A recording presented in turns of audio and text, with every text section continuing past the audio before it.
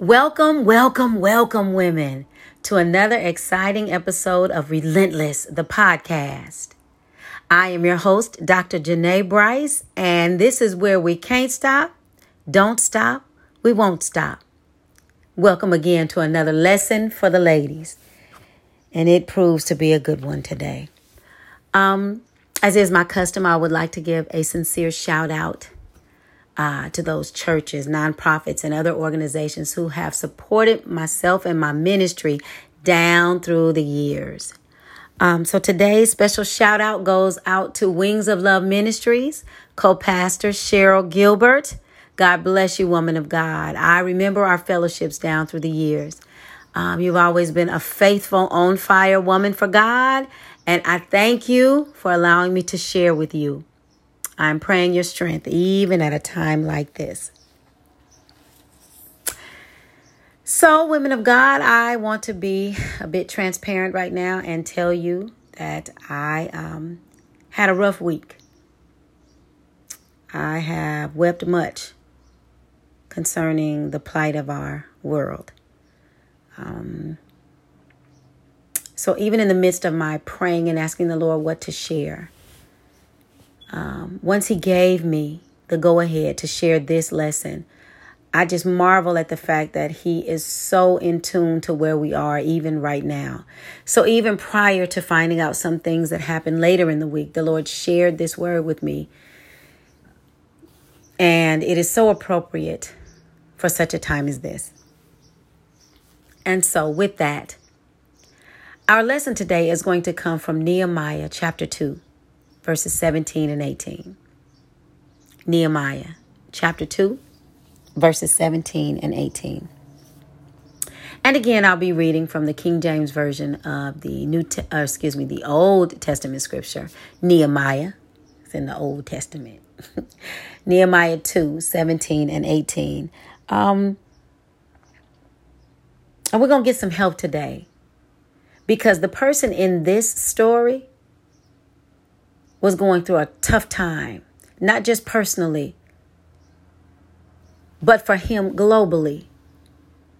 His people and his beloved city were in ruins. This story was very appropriate, very apropos for the times in which we live now. So again, Nehemiah chapter 2, verses 17 and 18. And it reads, "Then said I unto them, Ye see the distress that we are in, how Jerusalem lieth waste, and the gates thereof are burned with fire. Come and let us build up the wall of Jerusalem, that we be no more a reproach. Then I told them of the hand of my God, which was good upon me, as also the king's words that he had spoken unto me. And they said, Let us rise up and build. So they strengthened their hands for this good work." They strengthened their hands for this good work. So let's jump right in to what's going on. I have learned through communicating down through the years that it's good to have everybody literally on the same page. It really makes communication better when we are following along and the speaker builds a bridge from where the speaker is to where the listeners are. And one way I have found to do that is to define our terms. So we're talking today about women on the wall. Come on, say that with me. Women on the wall. It's going to make sense if you stay with me. So definition number 1, women. So women is the plural noun of the singular noun, woman. And because I looked up the definition, I'm going to share it with you. Woman, according to Webster, is an adult female person, woman. And those of you who know me know that that definition, though it may be correct, it's really not accurate enough to really encapsulate or include all the things that we are. So years ago, I'm so grateful that the Holy Spirit gave me this definition for the word woman. That mature member of the female persuasion whose stripes have been earned by the lessons she's learned. And again, y'all know it means she's been there and done that. Bought the t-shirt, wrote the book. It means she is different than man. For where men are straight, women have curves. Amen. Amen. Women are also different than girls. We've got some, what we call mother wit, some wisdom under our belts. It means we've earned the gray hair, the wrinkles, and that little extra weight. We've been there and done that. Women. And I also love the fact that it is plural. We're not talking about a woman on the wall. We're talking about women on the wall. It means it's inclusive, that we're not in this thing by ourselves. Yes, you might feel like you're struggling, but there's another woman who's struggling too. Reach out to her. Let her know, girl, I got you. We in this thing together. We are women on the wall. We've got work to do. Somebody say amen. So with those definitions in mind, we've got 3 points and we're going to be out of your way. There's something about women on the wall. It speaks to our readiness. It speaks to our willingness. It speaks to the fact that we've got something that we're going to use for the glory of God, and we're going to use for the good of our people. Women on the wall, it means we're not afraid. We're going to do what we need to do to keep our families safe, to keep our world going as we know it. Women on the wall are fearless. Come on, we're relentless. Can't stop. Don't stop. Won't stop. So point number 1, women on the wall tell the truth. Again, women on the wall tell the truth. Verse 17 says, Then said I unto them, Ye see the distress that we are in, how Jerusalem lieth waste, and the gates thereof are burned with fire. Come and let us build up the wall of Jerusalem, that we be no more a reproach. Nehemiah was a prophet of God, but he was also a human being. He wasn't an angel. He was not perfect. He had feelings and emotions just like the rest of us. And aren't you glad that God uses ordinary people? I love the stories in the Bible because they show us God uses ordinary people to accomplish extraordinary things when they put their faith in God. I love it. They're not superhuman. They are just human who accomplish great feats when they are used by God. So although we start in chapter 2, verses 17 and 18, like every other human being, Nehemiah has a backstory. There's a backstory to this. How did he come to tell other people that Jerusalem lieth waste, that there's a problem somewhere? What happened? Tell your sister, what happened? Ask her, what's going on? So to find out, we go back to chapter 1, verses 1 through 4. So now we're going to go back a bit. See, it helps to find out a little bit about somebody. Because you might be meeting them at one particular point in their lives, but you don't know what got them there. Come on, somebody. That's why we should stop judging people. They might be having a bad day today. If you had called them yesterday, everything would be all right. You don't know. That's why the backstory is important. Chapter 1, verses 1 through 4. The words of Nehemiah, the son of Hakaliah. And it came to pass in the month of Chisleu, in the 20th year, as I was in Shushan, the palace, that Hanani, one of my brethren, somebody I knew and trusted, came, he and certain men of Judah, and I asked them concerning the Jews that had escaped, those that got away, which were left of the captivity, and concerning Jerusalem. And they said unto me, the remnant that are left of the captivity there in the province are in great affliction and reproach. The wall of Jerusalem also is broken down, and the gates thereof are burned with fire. And it came to pass when I heard these words that I sat down and wept and mourned certain days and fasted and prayed before the God of heaven. Nehemiah had gotten some bad news. They'd already been taken into captivity. But now the whole city is burned down. The walls are burned down. They are a reproach, a laughingstock, a joke. And it caused Nehemiah to do 5 things. This bad news, the facts of this situation caused Nehemiah to do 5 things. The Bible says he sat down, he wept, he mourned, he fasted, and he prayed. He sat down. There are some things, I don't care how strong you think you are, will knock your legs right from under you. Yes, we think we're strong and we're CEOs of this and we're prayer warriors and we're anointed and we have degrees and we are educated. Yes, but you are also human, and some things will cause you to have to sit down. Legs get wobbly. The facts of the situation just knock the wind right out of you where you have to sit down. Then the Bible says he wept. Whoever said grown men don't cry? Whoever said big girls don't cry? All of it is a lie. God gave us tears as a release mechanism. It is a catharsis.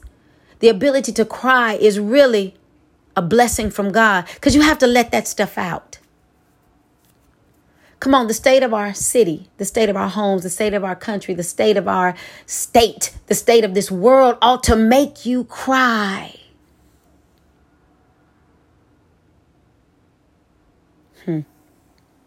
Nehemiah sat down. He wept. He mourned at everything he looked at, everything he found out, all the facts of the situation and what he could see with his own eyes. Those things made him mourn, grieve over the losses. You ought to be grieving over the losses.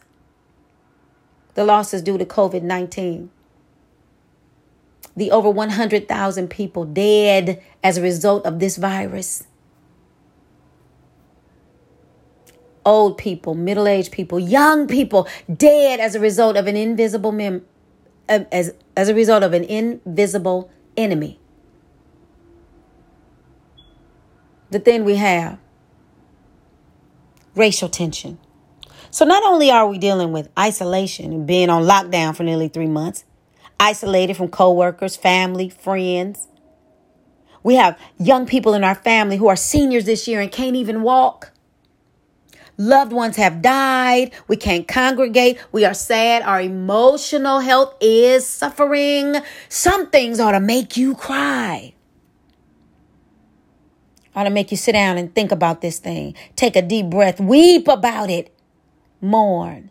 And then the Bible said he fasted. See, fasting is not a popular exercise in Christendom.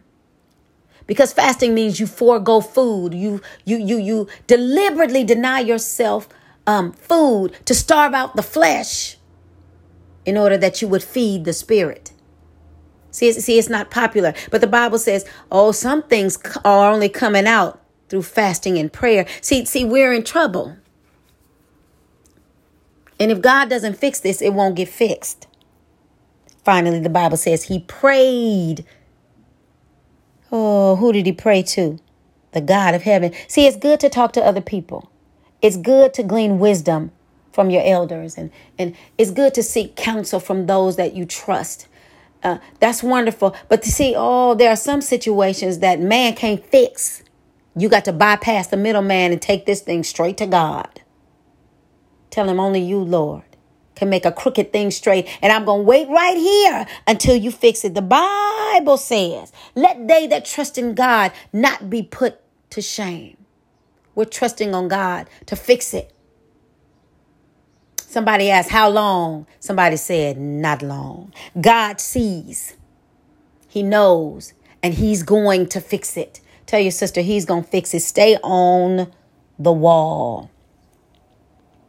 So the background is Nehemiah 1:1-4, where we find out trusted friends of his came to tell him what was really going on. See, you need people who are going to tell you the truth so that you then can turn around and tell somebody else the truth. We don't need your spin on it. We don't need your opinion about it. We need to look at the facts as they are. And let me throw this in for free. You're not going to tell me I don't see what I see.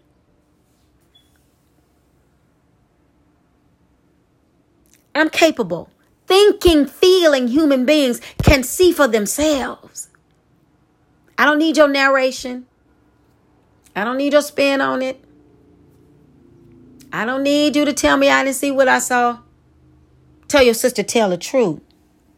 Tell the truth. And the truth is, we are in turmoil. There is great sadness across this land. Isolation, sorrow, depression, anger, anxiety, angst. We are in trouble. We're in trouble. Racial tension, boiling over. Financial crisis, boiling over. We've got to tell the truth. Jesus said, I am the way, the truth, and the life. No man cometh to the Father but by me. God loves the truth. We have to tell the truth. See, it's the truth that allows you to make sound decisions. It's the truth that allows you to be free. Tell your sister, tell the truth. You shall know the truth, and the truth shall make you free. We're a mess. It's in a mess. The walls of Jerusalem were burned down. There was no more protection because, you see, walls are erected so that danger is detected and those inside are protected. Nehemiah says something is wrong. We don't even have walls around our city. We are a reproach, a joke. Help us, Lord. There are problems, and this thing is too big for us. When it's too big for man and you've done all you can, it's just right for God. I heard Deborah Henderson say that. So if we're going to be women on the wall, we have to, number one, tell the truth. We've got to tell the truth about the plight that we are in. We got to tell it like it TI is. We can't go around sugarcoating. We got to tell it like it is. So women on the wall tell the truth. Secondly, women on the wall tell the people. Again, verse 17, telling the people. Then said I unto them, circle them, ye see the distress that we are in, how Jerusalem lieth waste and the gates thereof are burned with fire. Come and let us build up the wall of Jerusalem, that we be no more a reproach. We got to tell the people. Why? Because each of us has a sphere of influence, starting in our own homes. Amen. There are people who will listen to what we have to say. So it was with Nehemiah. Somebody was paying attention to what he had to say. After Nehemiah talked to God in chapter 1, he talked to the people over whom he had influence. Let me throw this in for free. You may not be a preacher in a pulpit, but you are an ambassador of Christ. Your voice matters at a time like this. Speak up. Somebody is listening to you. Nehemiah captivated his audience because Jerusalem was so important to them. It was as important to them as it was to him. See, let me throw this in for free. You got to surround yourself with people who value what you value. If right and righteousness is important to you, surround yourself with people who agree. Because the Bible says, how can two walk together except they be agreed? You need to be around people who feel the way you feel, who believe in fairness, equal justice under the law. Come on. We have to, number one, tell it like it is. We got to tell the truth, but we also have to tell the people. We need to rally around what is right and trust God to fix it. Verse 18 says, then I told them of the hand of my God, which was good upon me, as also the king's words that he has spoken unto me. And they said, let us rise up and build. So they strengthened their hands for this good work. It wouldn't have worked if they didn't believe Nehemiah.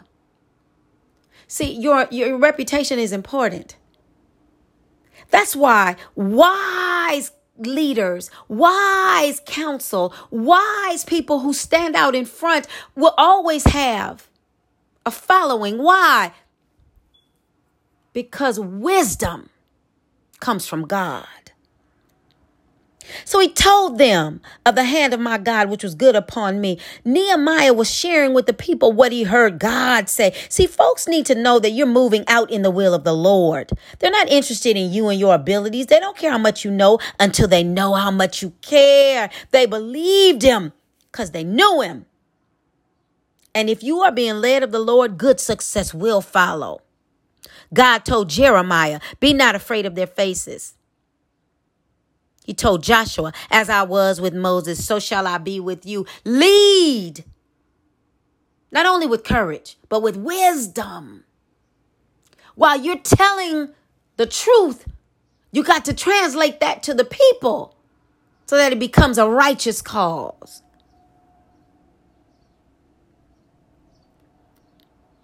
It's important that you tell the people.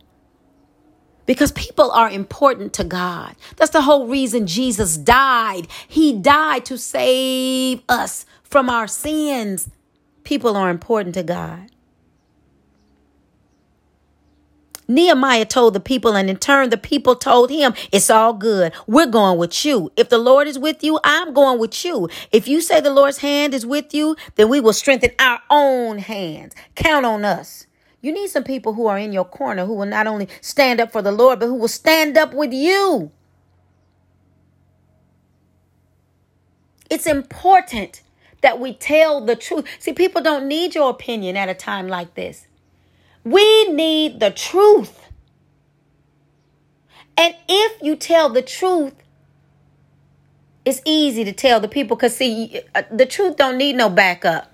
It's a lie you got to keep chasing down. Got to remember what you said last time. And wait, what? You got to remember what you said and go back and try to fix the story. See, the truth don't need no backup. Tell your sister, tell the truth. And then it's easier to tell the people. Tell the people. Be honest.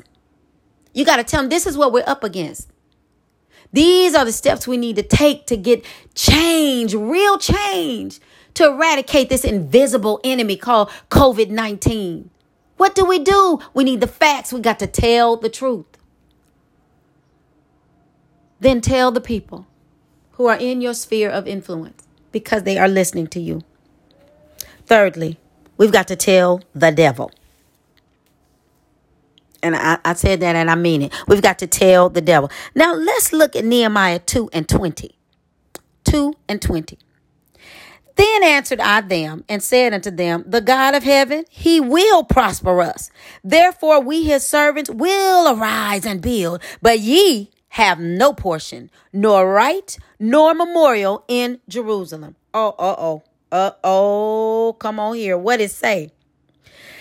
Now you got to understand. Then answered I unto them. So who is this them?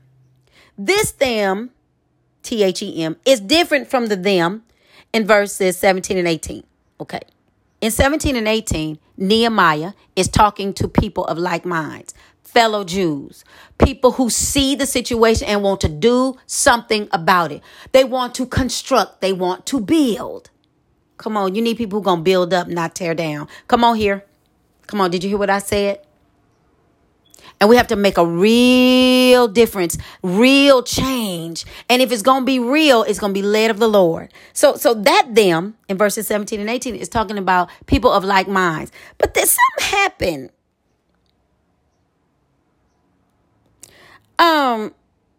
In 19. Something happened in 19. Let me read this. This is good.